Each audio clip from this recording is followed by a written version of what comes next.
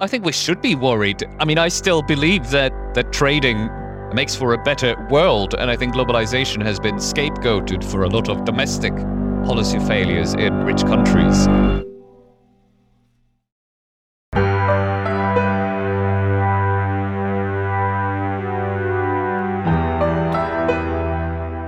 What impact does the pandemic have on the global trading system? What role will trade play in the global recovery and global economy of the future? After COVID-19, what steps are needed to make the trading system more sustainable and more inclusive? These are some of the questions tackled by the AIG Global Trade Series 2021, a series of podcasts brought to you by AIG in partnership with some of the world's leading centers of expertise on global trade. The series moderator is Rem Korteweg of the Klingendahl Institute. Hello and welcome to the AIG Global Trade Series 2021, a series of podcast conversations with leading thinkers on the future of international trade. My name is Rem Korteweg. I'm a senior research fellow at the Klingendahl Institute in the Netherlands. And today we will be discussing the question, is the future of trade regional?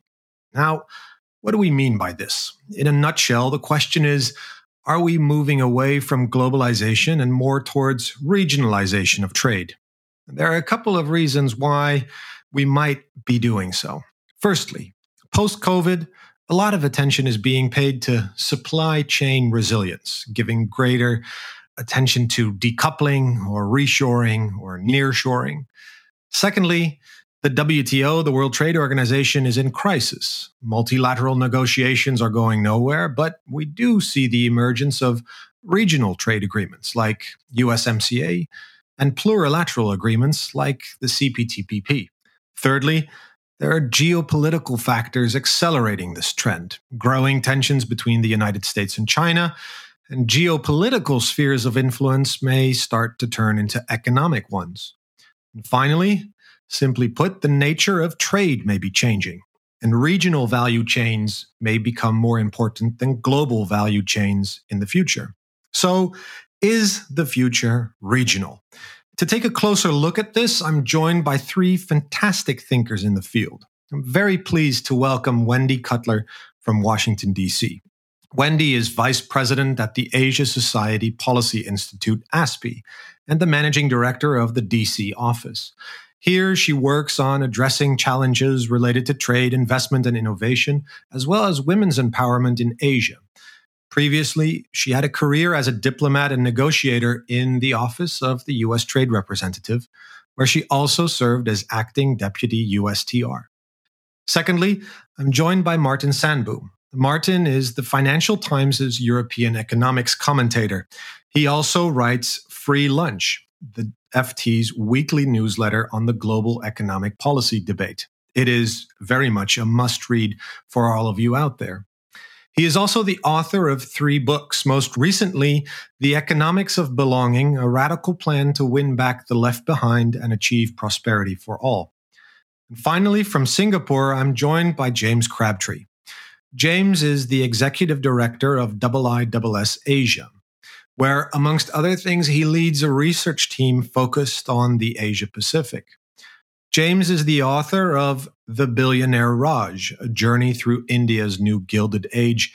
Before that, he spent time in academia and journalism covering the region.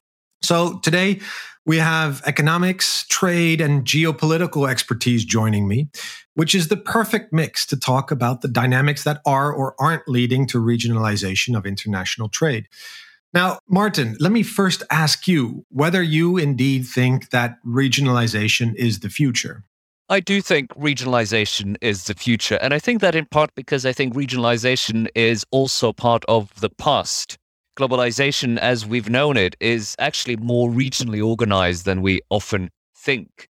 If you drew a map of cross-border trade relations, just the intensity, the volume of trade between pairs of countries, you'll find that it looks like 3 regions. By far, the most intense trade relations are centered in North America, centered on the US with its nearby countries, in Europe, centered on Germany and the whole EU and the near neighborhood, and Asia centered on China. Of course, there is a lot of trade between these regions, and we hear a lot about US-China trade, EU-China trade, and so on. But still, the bulk of trade relationships happen within regions. It's international, but it's regional. And that's even more true if you think about the more highly value-added trade. So we're already quite regional, more than we realized. And I think that will remain so and probably intensify. We'll probably talk a lot about this in this podcast, but all the reasons for concentrating things at a regional level, I think, are intensifying at the moment. So yes, I think the future is fairly regional. And Wendy, what does this look like from your perspective? Well, I think there are trends towards regionalization, but I wouldn't sign off globalization. Take a sector like semiconductors. Even if you wanted to regionalize that sector and bring the different parts of the supply chain to separate regions, as everyone's learning, that's a pretty tough task given the globalized nature of that sector. So I would put that constraint on the table. I think it's sector by sector. You look at autos, I think USMCA really showed that in North America, there is a value chain, a supply chain on autos, and USMCA is just going to promote more auto production within the North American region. So I think we need to look at this sector by sector before we reach any conclusions about the trends. And James, I mean, Martin is basically saying it's back to the future. Wendy says we need to look at this sector by sector and don't write off globalization. Where do you come out on the question of whether the future is regional? I think Martin's right that globalization has always been about regionalization.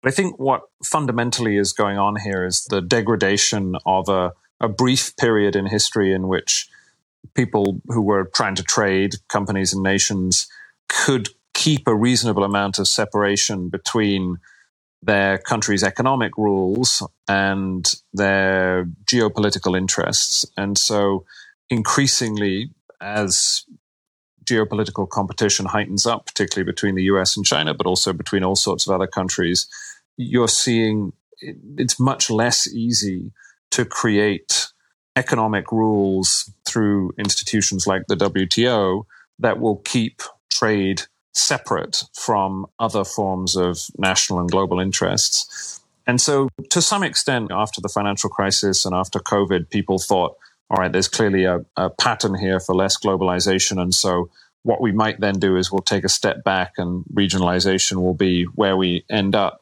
But actually, in many cases, it'll end up being much more complicated than that, particularly as geopolitical competition heats up. And the case of semiconductors and bifurcation over technology is a good example of that. That's not something that's going to break down neatly on regional lines between, the European Union and East Asia and North America.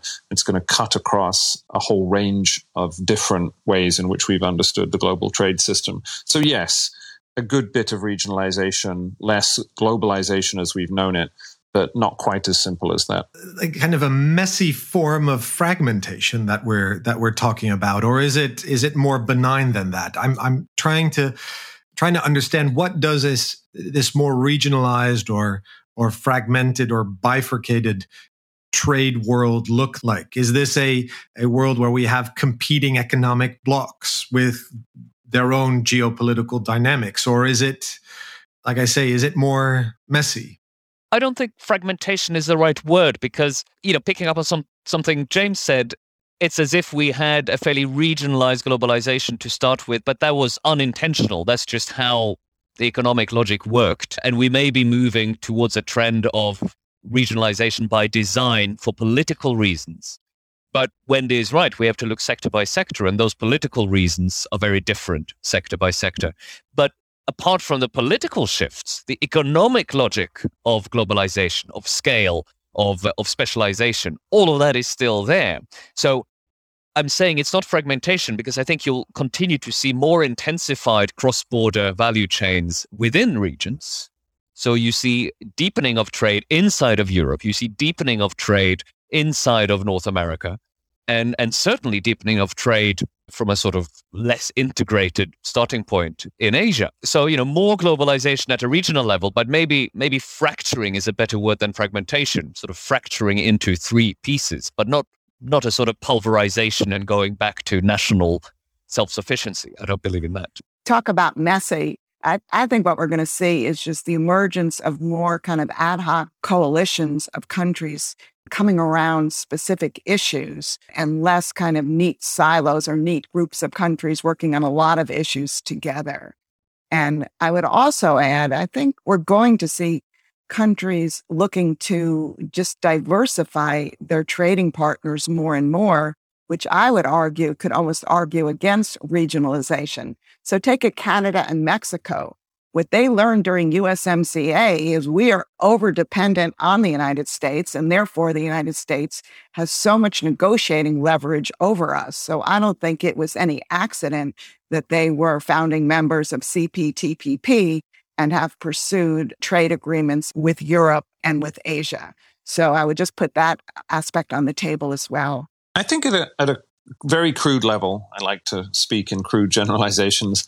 In the high period of globalization in the 20 years prior to the financial crisis, you had two forces pulling in the same direction to create the value chains that trade economists talk about. And Martin just mentioned the kind of crisscrossing networks that linked multinational companies, about 200 multinational companies, which was where most of global trade occurred.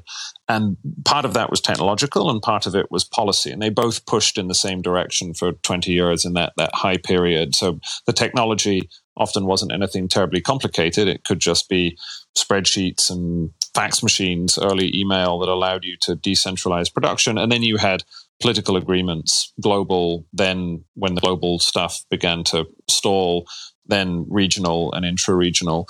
And I think what you're seeing now is the technological side of things is still pushing ahead, particularly on the services side, creating all sorts of new opportunities. But the political side is much more complicated. There are some areas of the world and some institutions which are still putting forward, as Martin said, within some regions. The European Union is one. Also, the European Union continues to strike trade deals with other partners around the world. So you have some policy forces for deepening, but then plenty of other policy forces pushing in the other direction, some of which are to do with crude nationalism, some of which flow out of the after effects of the pandemic, some of which are to do with great power competition. And so you are asking, where does this take you to? And the answer, I think, is I have no idea. I don't think any of us really do. A lot of it depends on how the geopolitics shakes out over the next 10 or 20 years. But that basic pattern of technology still pushing in the direction of integration, but policy, in a sense, pushing in different directions all at once is a kind of more complicated world than the one that we were used to before the financial crisis. Well, it does sound a lot more complicated than this neat kind of one single pathway which we were on during perhaps the heydays of globalization.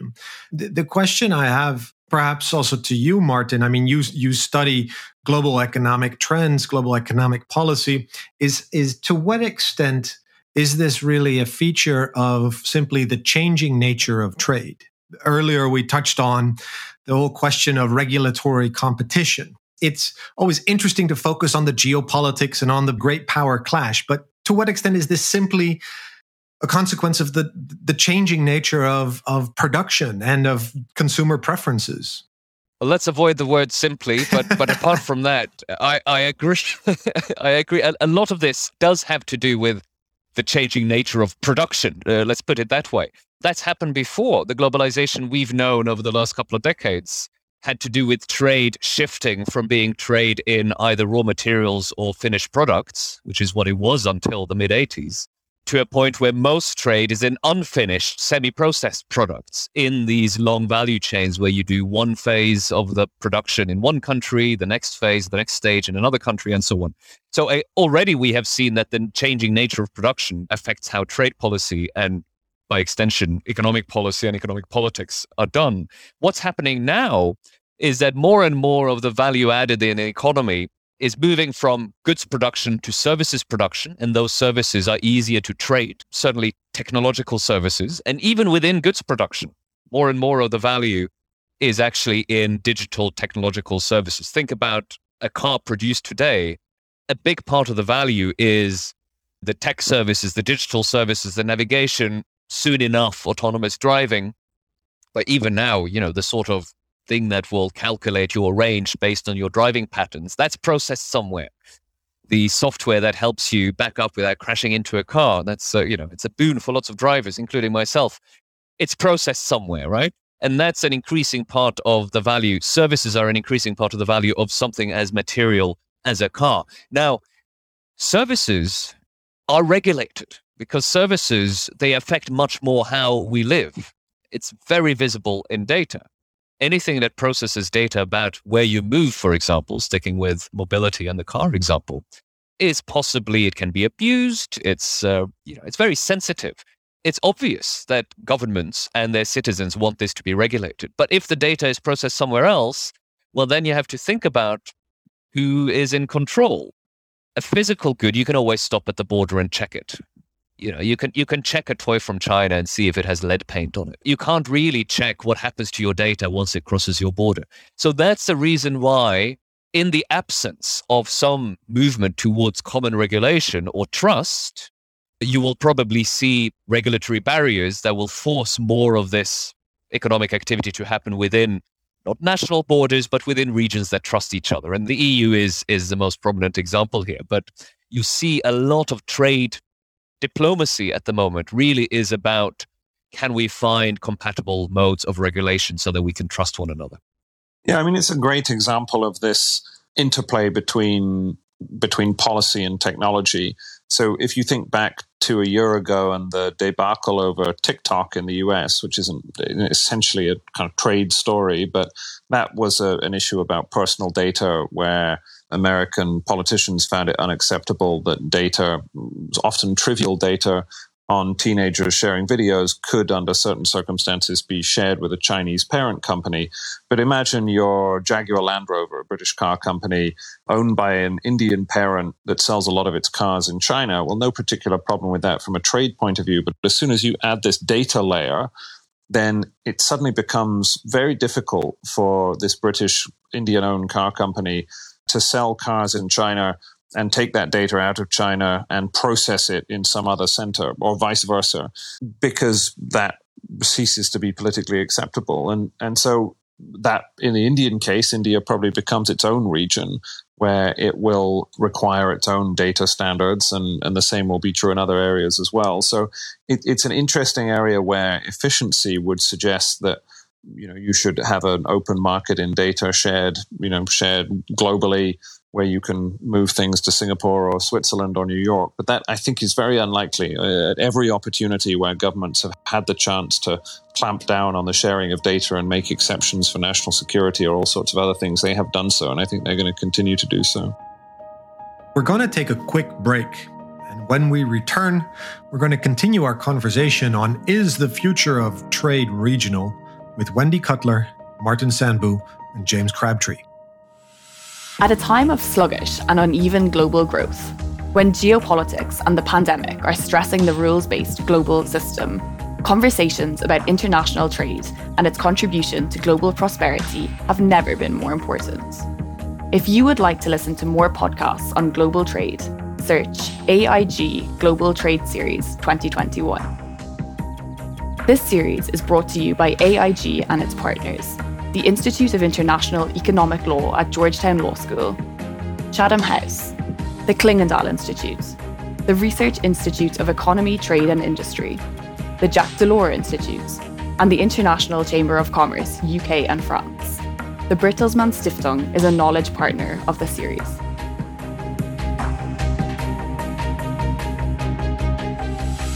We're back from our break. We're going to continue our conversation with Wendy Cutler, Martin Sandbu, and James Crabtree about the question, is the future of trade regional?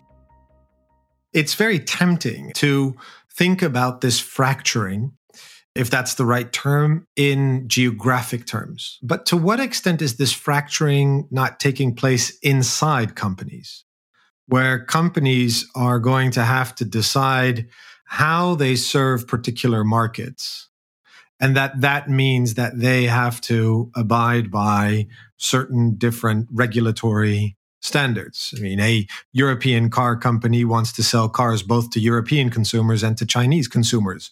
Perhaps, Wendy, you want to come in on this, but the thinking behind this is that some of this fracturing might actually not be visible because it's taking place inside companies themselves. I couldn't agree more. And it's happening now because there are different regulations on housing data within borders. And you look at multinationals, including US companies that are operating in China, they are setting up their own data centers in China, recognizing they need to keep that data within that country. And therefore, they'll need different data centers elsewhere. So this is happening real time. And, based on what James just said, I think we're going to be seeing more and more of this. The question is, at what point does this just become untenable? Because it's not just Asia, Europe, North America. You may be talking country by country by country. And then the costs of doing business are exorbitant, and companies then have to figure out how many markets do they want to be in or can they afford to be in. It's not all about tech. Tech is the most obvious way in this sort of shift in what we produce that moves it into more contested space. But it's not the only thing.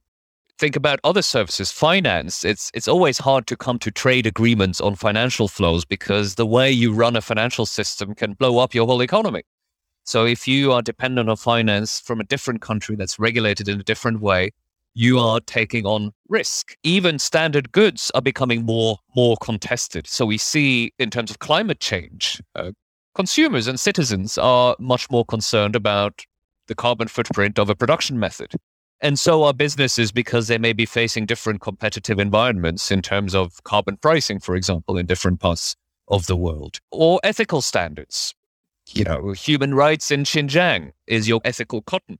The EU imposed some animal standards on eggs imported from the Mercosur countries in the still to be completed or ratified trade deal with that bloc. So there are a lot of examples of things moving into contested space. And that's, I think, what makes trade integration politically harder than in the past. Does that also mean that trade agreements are going to be either much more regional or much more difficult to reach? Well, as a former trade negotiator, the introduction of more and more regulatory issues within a trade negotiation presents enormous challenges. I've seen this firsthand when you bring regulators to the negotiating table.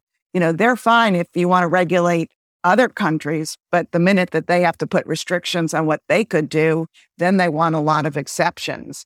And so I think what's happened in negotiating trade agreements is that more and more, as the subjects have moved to regulatory issues, these deals are harder and harder to conclude. And so I think this raises a question of, where we're going with respect to trade negotiations. And on top of that, we have the challenge of political views on trade agreements, not just in the US, but other countries looking at whether these deals really benefit them. India, for example, they look at the trade agreements they've concluded and they think that they've lost out. I don't know if that's true or not. I don't know if that's, how they're measuring it. But, this is a challenge going forward. But this raises this question about the geopolitical dimension of regionalization or fracturing and how free trade agreements are also used to generate strategic or geopolitical leverage. I mean, I note that in USMCA, there is a clause which makes it more difficult or at least raises questions if one of the parties to USMCA wants to strike a deal with China. Non-market economy, China not mentioned. Oh, okay. Well, there you go. The country that must not be named. Europe at the same time is also introducing initiatives that come across as quite economically nationalist by saying we need a European Chips Act. In AUKUS, the US, UK, Australia Defence Pact that was announced a couple of weeks ago, there is also a technology and industrial dimension included, particularly in terms of cooperating in artificial intelligence and quantum technologies. So how does the geopolitics impact this?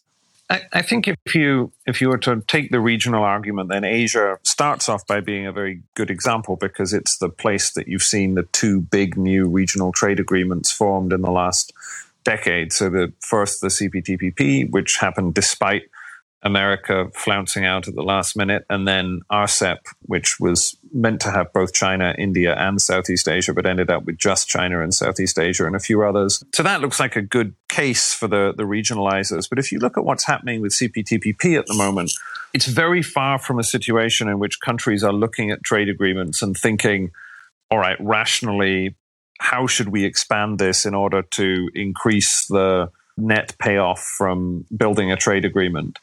China has asked to join for reasons that are unclear, but probably not to do with economic growth, more to do with geopolitics.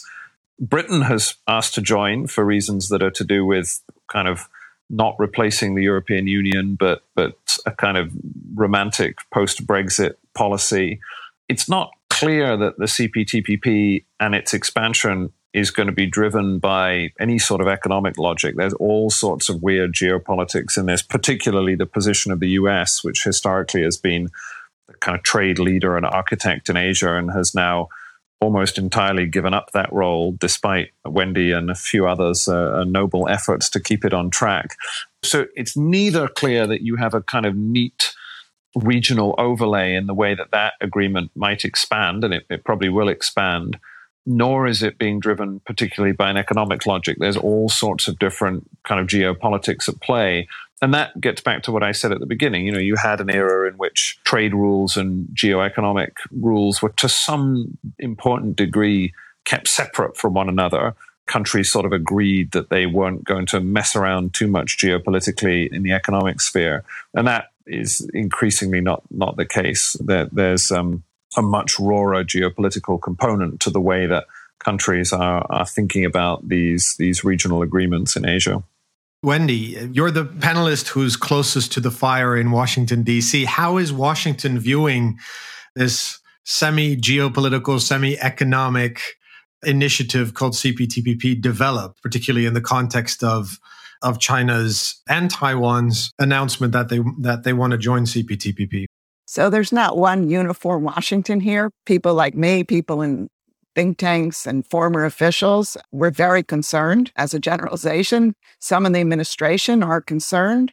Some are not terribly concerned because they don't see a pathway for China meeting the standards and getting into the agreement. But I think it has been a wake-up call. But the dilemma for Washington is what is its response? And, you know, the natural response would be for the U.S. to say, hey, we want in too. But that's not going to happen. Politically, we're not there, and whether we'll ever be there remains to be seen. The next response is, hey, we can't do CPTPP, but hey, here's another initiative we want to put forward, maybe on digital trade, maybe in another area. And I'm hopeful that that's a response that we will be pursuing and announcing in the short term, because without our own kind of affirmative trade agenda, market opening rules based, we don't really have a lot to say in this debate. We're not members. Who are we to say who should join or not join? That's up for the other members to decide. Now, I'm sure some of the existing CPTPP members would want us in the agreement just because they could hide behind us in terms of responding to China's bid. But now they're going to have to figure out on their own how to respond. And particularly with Taiwan's bid, this has become quite complicated. It raises this broader question how the big trading blocs respond to each other's expansion of their, for lack of a better word, their economic sphere of influence or regulatory sphere of influence. And I would just say, so is your response, you try and stop that expansion or you create your own path? And I would say it's always better to kind of create your own initiative or own path forward, have an affirmative response. That seems to work much better than trying to trip your competitor these days. So that's the US. And how is Europe approaching this, Martin?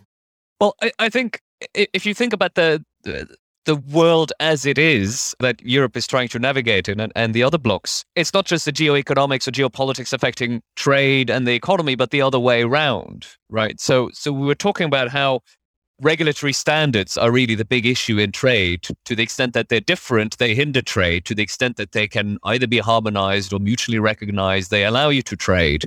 And the economic logic, as I said, for more global trade is still there.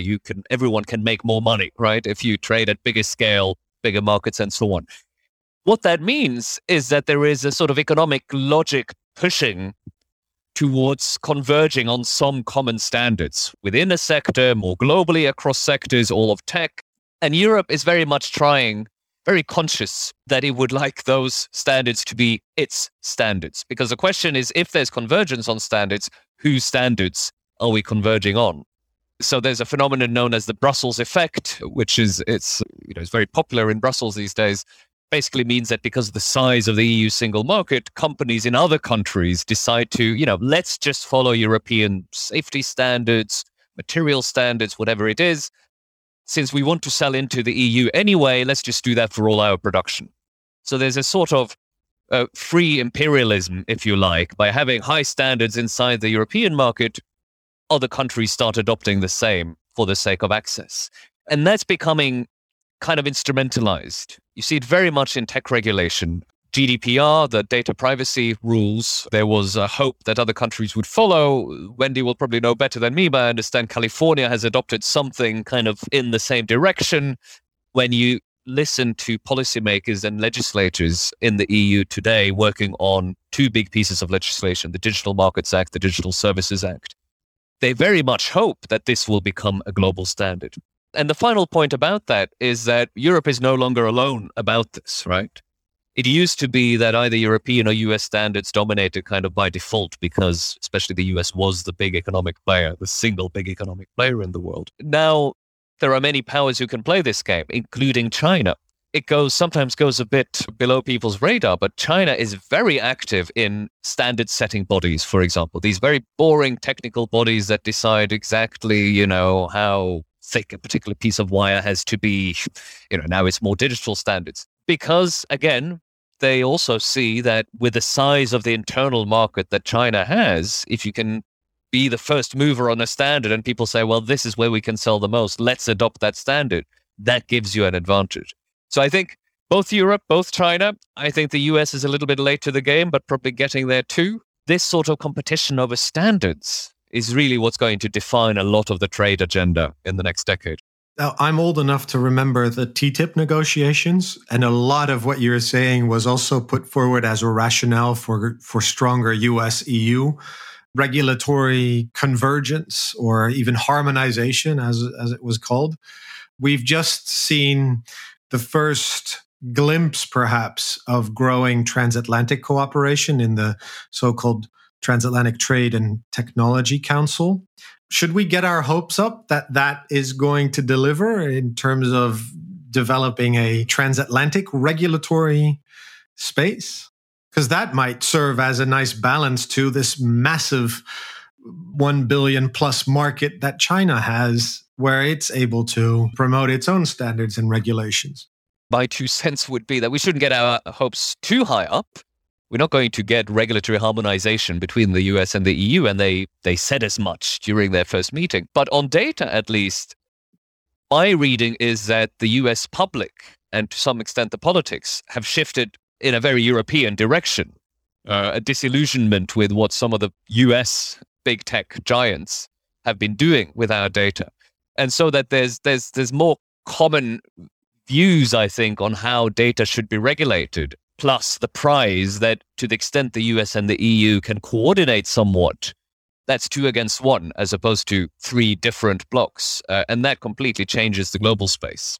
And James and Wendy, how is the mood in Asian economies that if the US is out of the game, not interested in joining CPTPP, and maybe perhaps focusing a bit of its energy on some sort of regulatory dialogue with the EU, that Asian economies simply have only one option available, and that's to join the China-dominated club?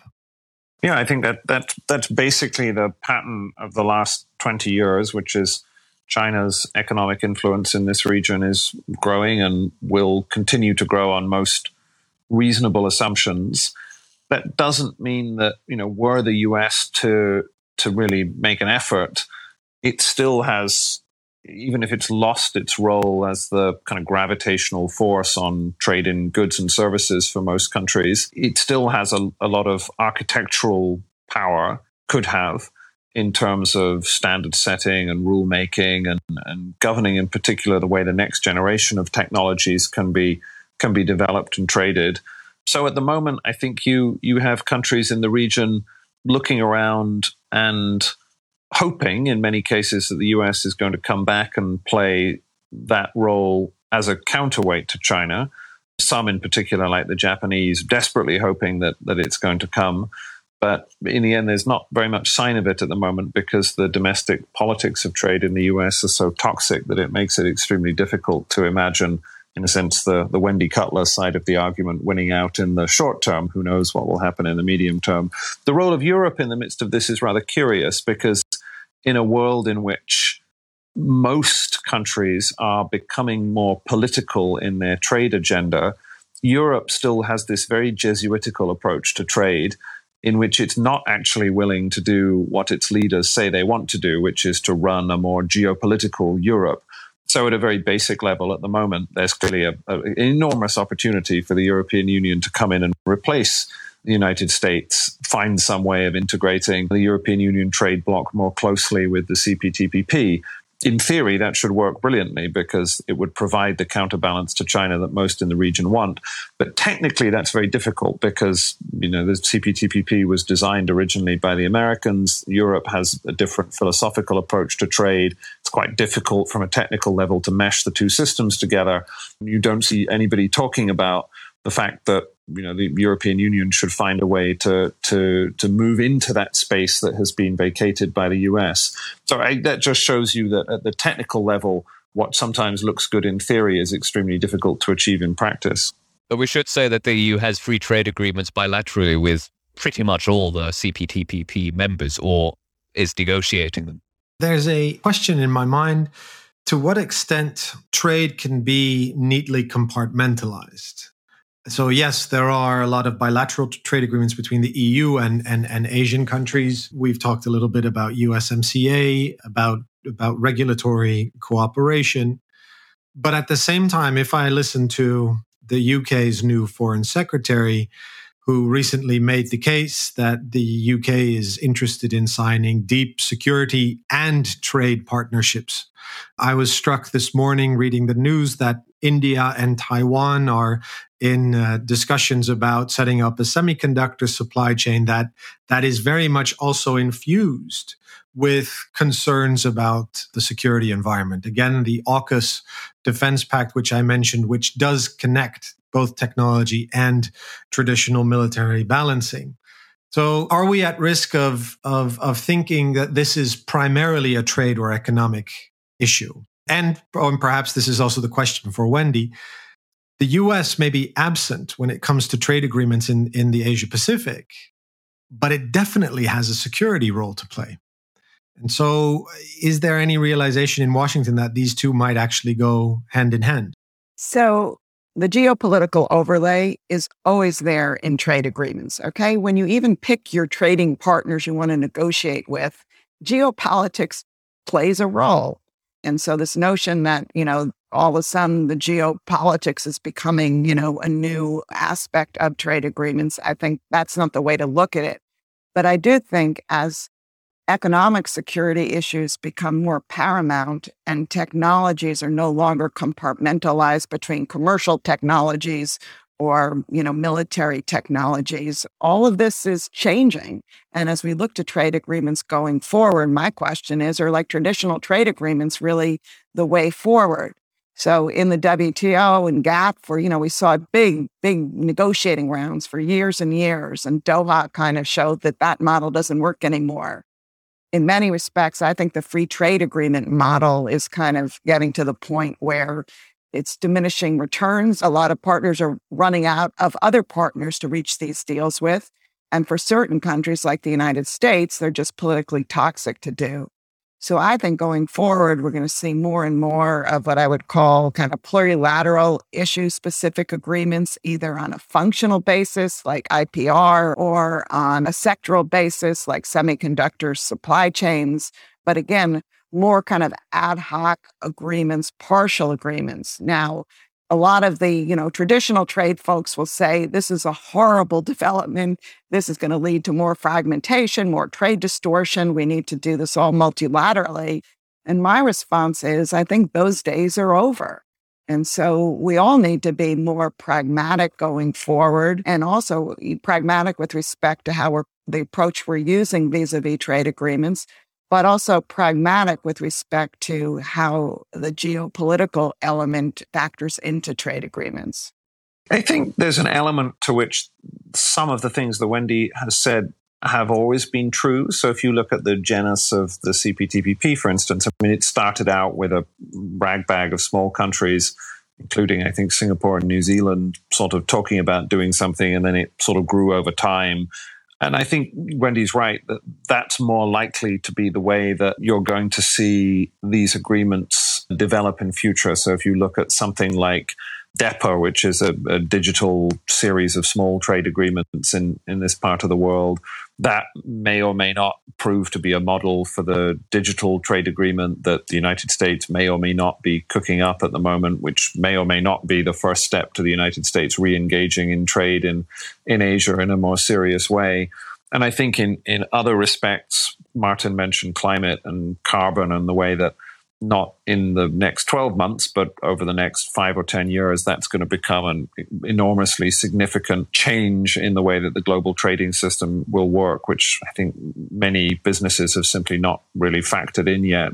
And the way that that works also is unlikely to take place in this sort of top-down, big regional sense. So yeah, I would agree with that. I think the problem is that you have two communities, and it was ever thus that there's a security community which doesn't really understand the way that trade agreements work. And therefore, if you're a security hawk on China, you would say, well, it's impossible. Of course, we wouldn't let China into the CPTPP. And actually, there's lots of people within the CPTPP who see perfect logic in China coming in from an economic point of view. And then you have the trade people who don't really understand geopolitics and still like to negotiate their schedules and agreements and can't really understand why countries might want to block others from trade enhancing measures. And so I guess as these two worlds move together, this geopoliticization of trade, hopefully you'll see a bit more of a dialogue between the people who do security policy and the people who negotiate trade agreements. Thanks for that, James. I have one final question for the three of you, and that is, to what extent should we be worried about this trend? I was raised in the good old days of deepening globalization. And I was taught at university that economic interdependence is good, that it creates economic and political benefits. It leads to a certain amount of predictability, that international institutions can help promote trust. But if you're correct, and that we're moving to this world of, let's call it complex fracturing, where there is institutional breakdown, where there are economic spheres of influence, where there are competing regulatory systems, and frankly, where there is a lot of anxiety and concern about the other. Should we be worried? I think we should be worried. I still believe that trading makes for a better world, and I think globalization has been scapegoated for a lot of domestic policy failures in rich countries. There's a perception that the problems of the left behind, which every Western country has, were largely caused by globalization. I don't think that's true. Global trade integration didn't help those people, but they were left behind by misguided policies and changes in the economic structure that would have happened even without globalization, I think. And, if you turn against trade, you do turn against multilateralism. They kind of go together. It's very hard to have a harmonious, multilateral, integrated political system, but say we're not going to trade with one another. So I am worried. But, this is why I think the kind of base case scenario is towards more regionalization, because at the regional level, it seems like we still are able to trust one another and therefore intensify and deepen economic integration. So my sort of optimistic twist on this is that if we can keep in mind that there's still great economic and political logic to trading globally, if we do get to further integration in all of these new sectors we've talked about, it will have been because we managed to start to agree on how we govern those sectors. It will have been because we come to some understanding and convergence on how to regulate tech. Now, we may not. There may be genuinely different preferences in the US, in Europe, in China. But if we get there, it will have been because we managed to talk to one another and get some agreement on those issues. I mean, I think there's a danger in all of this, which is the sort of the trade lobby harkens back to a golden era, and that golden era was 2004, the height of the previous era of globalization, and that was the moment of all good things. But globalization in its fullest sense, as Martin writes about in his excellent book, The Economics of Belonging, was, I mean, that period of globalization was very flawed. It came along with rising inequality, financial instability, and, environmental problems that we're only beginning to understand. So I don't think we should sort of harken back to a sort of glorious lost era. As Martin says, there's still a great logic to economic integration, but there's also opportunities to come up with different ways of managing that, which might be more egalitarian and less threatening to the largest mass of people in the world, or rather people in the wealthier countries. People in the integrated poorer countries did better out of this. Anyway, so that's just to say that I think the geopolitical trends that we see at the moment are worrying. I mean, we haven't even got to the stage where we might see military conflict between some of these countries, and that's perfectly plausible in the next 10 or 15 years. But it's not that the world that we're leaving behind was perfect either. And so, as Martin says, particularly on climate and environment, there's all sorts of areas now in which the challenge is to come up with a form of globalization which is more sustainable than the one that we've left behind. I agree with what Martin and James just said. I think what's going to be key is kind of bringing all our citizens along with these policies. And we haven't done a great job in the past. And I look at the United States, and I think the 2016 presidential election really underscored that, administrations, both Republican and Democratic, they were almost on autopilot on trade, and they kind of lost the sense of where the population was. And so whether you need domestic measures, and I couldn't agree more with Martin. I think trade agreements are saddled with solving issues that they were never designed to solve, right? So you need effective domestic measures. But you need also to be attuned to where public opinion is going, because in order to pursue any of these policies in an integrated world, you need to have popular support, and in the United States case and other countries, legislative support. Those are all very useful insights and prescriptions. Unfortunately, this is all we have time for today. So Wendy Cutler, Martin Sandbu, James Crabtree, thank you very much for your time and for sharing your insights with me. Now, if you are interested in the other expert conversations that are part of the Global Trade Series 2021, please go to our website at www.aig.co.uk/GTS. The AIG Global Trade Series 2021 is an international partnership between AIG, the Georgetown Law Institute of International Economic Law, Chatham House, the Klingendal Institute, the Research Institute of Economy, Trade and Industry, the Jacques Delors Institute, and the International Chamber of Commerce UK and France. The Bertelsmann Stiftung is a knowledge partner of the series. To access articles and opinion pieces from partners in the Global Trade Series, and to listen to more podcasts on global trade, search AIG Global Trade Series 2021 or follow the AIG Global Trade Series wherever you get your podcasts.